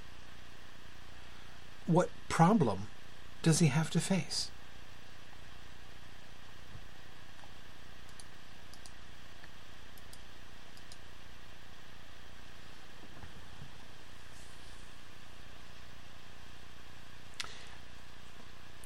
Mina, I agree. Philip very eloquently says, Mina, yes, I think that Mina is the problem. Yes, as Matthew Herschenroeder says, if he achieves immortality, it will be at the expense of others. Absolutely. He's already invited the Count in. That's happened. We know by the dates. That's already occurred. But this is one of the things, Tomas, coming back to the point that you made before, I don't think that Dracula has bitten him yet. It's not a done deal. He still has some deliberations to do. He thinks he's got the answer. He's got an in, right? He's like Enoch now, right? He and Dracula are BFFs. He's not worried about life, right? He's done with zoophagy. Except there's a problem. It's not just life that he's going to be eating, right? Which is what zoophagy means. But he's going to be eating the souls as well, right? Wait, so Tom, what would that be? Psychophagy, I guess, right? But anyway, so on the one hand, there does seem to be a general question about what are the real consequences of this, right? Him actually thinking it through. But there's also the question, I think, about Mina, that unselfishness, right? Pneumophagy, yeah, that one works better than psychophagy, Matthew. But good anyway. Let's come to Renfield's deathbed. And by the way, in case you... yes, Dr. Seward and Dr. Van Helsing actually do drill a hole in Renfield's skull. When they're operating their tree fining, that means to drill a hole in their skull to alleviate the pressure from underneath their tree panning him. That's... it's almost as good as brandy. But just... I just want to make sure. A couple of people were asking. Yes, that is in fact, they did in fact bore a hole through his skull in order to help him out there. Tom says it always worked for me. Exactly. Anyway, okay, all right. Quick, doctor, quick. I am dying. I feel that I have but a few minutes, and that I must go back to death, or worse. Wet my lips with brandy again. I have something that I must say before I die, or before my poor crushed brain dies, anyhow. Thank you. It was that night after you left me, when I implored you to let me go away. I couldn't speak then, for I felt my tongue was tied, but I was as sane then, except in that way, as I am now. I was in an agony of despair for a long time after you left me. It seemed hours. Then there came a sudden peace to me. My brain seemed to become cool again, and I realized where I was. I heard the dogs bark behind our house, but not where he was. Okay, so he sees Dracula approach. This coolness that he feels, I think, is interesting, this sudden peace, right? Mina hears, she records in her diary, overhearing, quote, praying on a very tumultuous scale coming from Renfield's room. That seems to be what he's doing when his mind is uncool. James Pace is speculating about opening a hole in the brain to apply brandy directly to the brain for its curative purposes. That seems very that seems very plausible. Anyway, so what does Dracula say to him? How does this conversation, which he so dreaded his response to, how does it go? Then he began to whisper, "Rats, rats, rats, hundreds, thousands, millions of them, and every one a life, and dogs to eat them, and cats too, all lives, all red blood, with years of life in it, and not merely buzzing flies." I laughed at him, for I wanted to see what he could do. Then the dogs howled, away beyond the dark trees in his house. He beckoned me to the window. I got up and looked out, and he raised his hands and seemed to call out without using any words.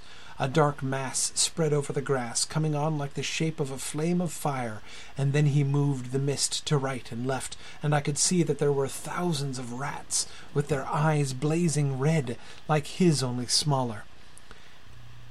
Remember when Arthur brought his... he called the dogs with the dog whistle that he brought with him, and all the rats disappear. And they're all like, oh, well, that was pretty easy, right? Well, it turns out the rats, of course, were summoned away at this time. Good. Joyce is noticing how he's raising rather than calming the storm again. Good. He held up his hand and they all stopped. And I thought he seemed to be saying, "All these lives I will give you, I and many more and greater, through countless ages, if you will fall down and worship me." And then a red cloud like the color of blood seemed to close over my eyes, and before I knew what I was doing, I found myself opening the sash and saying to him, "Come in, Lord and Master." Very good. Veronica and Joyce right away got the biblical reference. I've told you guys before that I used to teach a class on the Bible in order in my old English department as an intro class to get students ready to actually get biblical references when they came to them in books, and I used Dracula on every single test I gave, like the Old Testament test, the New Testament test, the final exam. I never gave a single test without Dracula on it. This was one of my favorites. Yes, this is from Satan tempting Jesus in the wilderness. When Satan takes Jesus up to a high place and shows him all the kingdoms of the world and says, "All this I will give you if you will fall down and worship me." The "if you will fall down and worship me" is the direct quotation. Notice, this is the sort of final confirmation of that whole demon devil thing we were looking at from the very beginning, right? We see Dracula himself almost consciously playing the role, right, casting himself as Satan here. Now, notice he doesn't necessarily say it, right? Or it's unclear. There's a little bit of vagueness about that. Renfield says, "I thought he seemed to be saying," right? Does that mean that those words are Renfield's words that he's sort of supplying in his interpretation of Dracula's actions? Does that mean that Dracula is himself saying this or conveying these words to him in some way, either directly or psychically? I'm not really sure. But in any case, the whole Dracula as Satan thing, which has been, suggested pretty strongly from the beginning, is pretty thoroughly confirmed here. By the way, did you catch his pseudonym? Did anybody notice that? When he purchases the house in London, the house that when he goes to Mitchell, Sons and Candy, the land agents, and purchases that house that they won't initially tell Jonathan about. Remember? Yes, Mr. DeVille. Yes, exactly, Mr. DeVille, a foreign gentleman named Mr. DeVille. Exactly.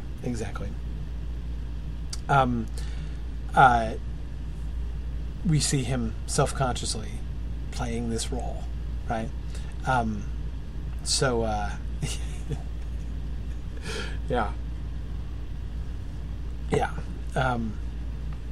Just, of course, like Cruella DeVille, as Arthur and Sarah are pointing out. Exactly. Anyway, okay. So notice the nature of the temptation here. He is explicitly inviting Renfield to kind of, Renfield's been worshipping him long and afar off, right? Renfield has been in the sort of proto-vampire mode with his zoophagy stuff from the beginning. Dracula is playing on that. First, in explicitly zoophagous terms, right? Hey, the doctor wouldn't give you a cat. I'll give you a cat. I'll give you dogs. I'll give you rats. I'll give you all kinds of things. But there's more to it than that, right?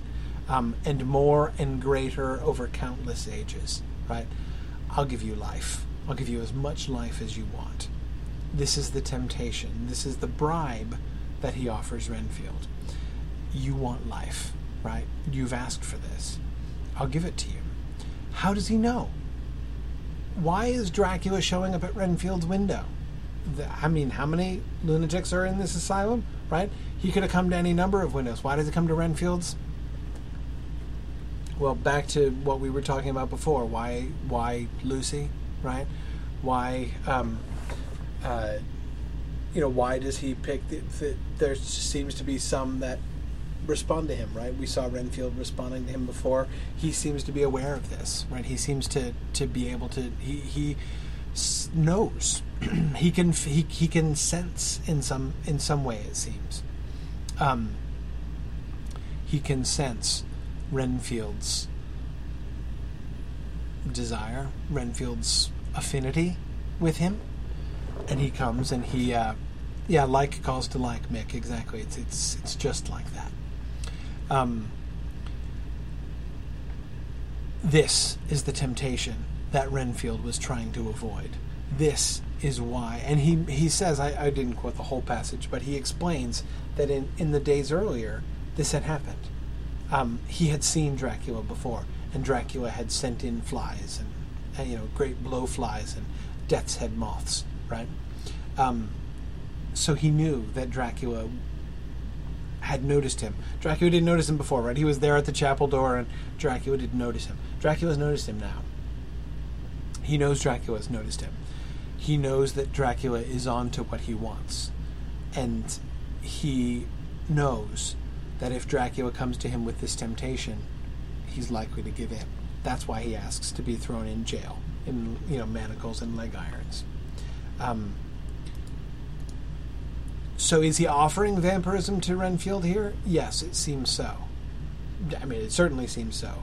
Is he giving it to him? Is he biting him? No, I don't think he is. Because when he's invited in, he leaves and goes to Mina's room.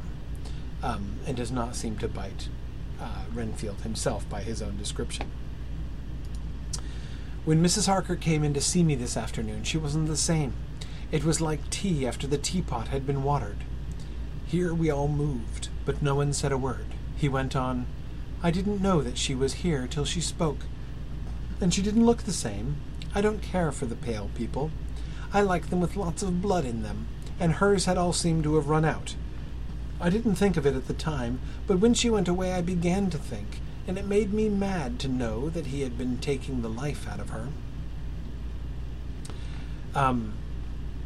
Yeah, Nancy, the tea in the teapot is a great simile, isn't it?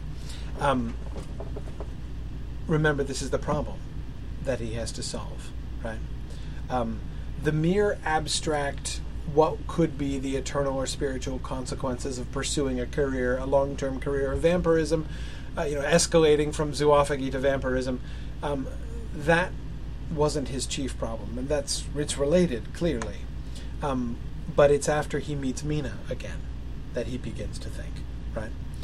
His first meeting with her affected him, changed him, led him to try to thwart Dracula and to thwart himself, even, right? By asking to be sent away.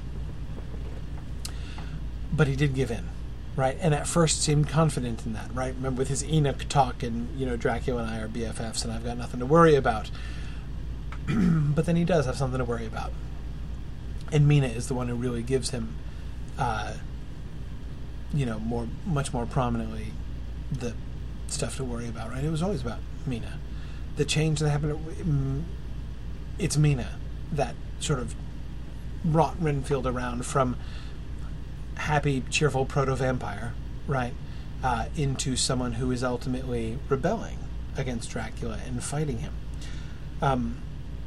Not to mention being the only freaking person in the house who notices that she's really pale, almost like she's lost lots of blood. Gosh, I wonder if we should pay any attention to that. No, I guess not. So when he came tonight, I was ready for him. I saw the mist stealing in, and I grabbed it tight. I had heard that madmen have unnatural strength, and as I knew I was a madman, at times anyhow, I resolved to use my power. And he felt it too, for he had to come out of the mist to struggle with me. I held tight, and I thought I was going to win, for I didn't mean him to take any more of her life, till I saw his eyes. They burned into me, and my strength became like water. He slipped through it, and when I tried to cling to him, he raised me up and flung me down. There was a red cloud before me, and a noise like thunder, and the mist seemed to steal away under the door.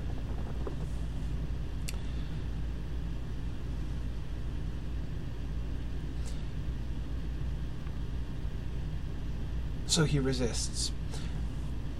Is he merely resisting physically? He talks about madmen having unnatural strength, but in what sense can you grab mist tight, right? Yes, good. But Joyce and Rickle were both talking about the capitalized he's that we get. The deity comparison. Absolutely, Joyce, you're right. But anyway, yeah, okay. I can't imagine it's merely physical strength. He's just talking about physical strength on the one hand, and he is very strong, as we've seen before, in his fight with the Carters. But there seems to be more than physical strength going on here. What we seem to have here is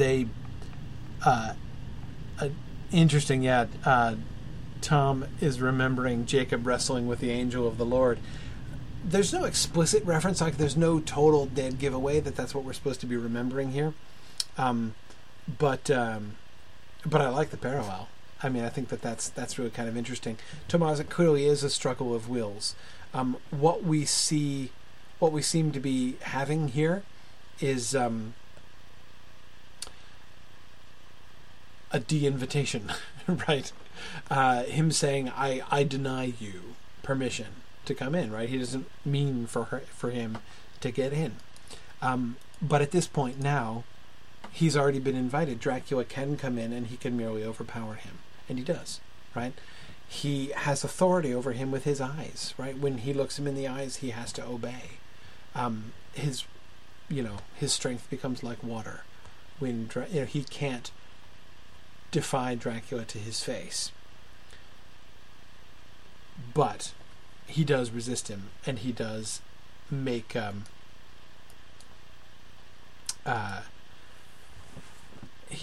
Arthur, I was also looking for some kind of leg injury, thigh injury or something, with the Jacob wrestling thing. And I've there have been a bunch of times when I've thought about Jacob wrestling and this, tried to see any kind of clear reference there, but I've never been able to really make that work in a way that I could be super confident about either.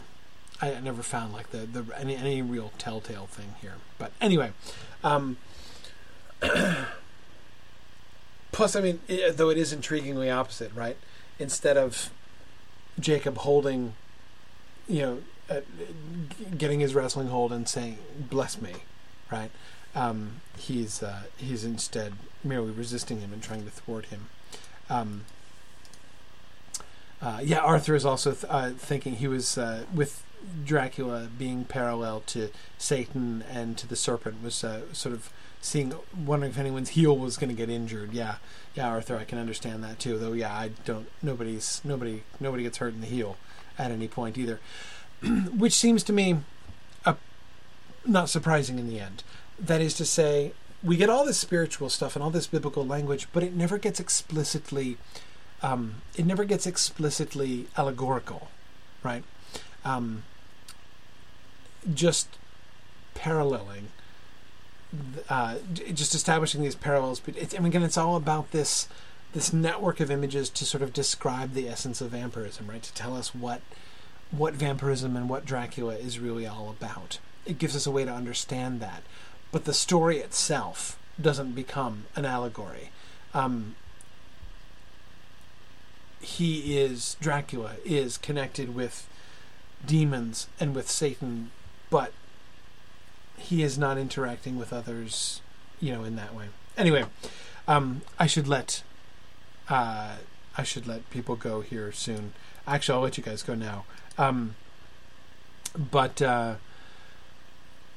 Because the next topic is to come back to the Stoker as feminist stuff, but I'll save that. We'll start with that next time. Actually, in some ways, that'll kind of work better. So we'll come back and we'll do more of the feminist thing next time. So read through chapter 24. It's our penultimate reading assignment for next time, and we're going to complete the Dracula course now. We should be on schedule from here on out.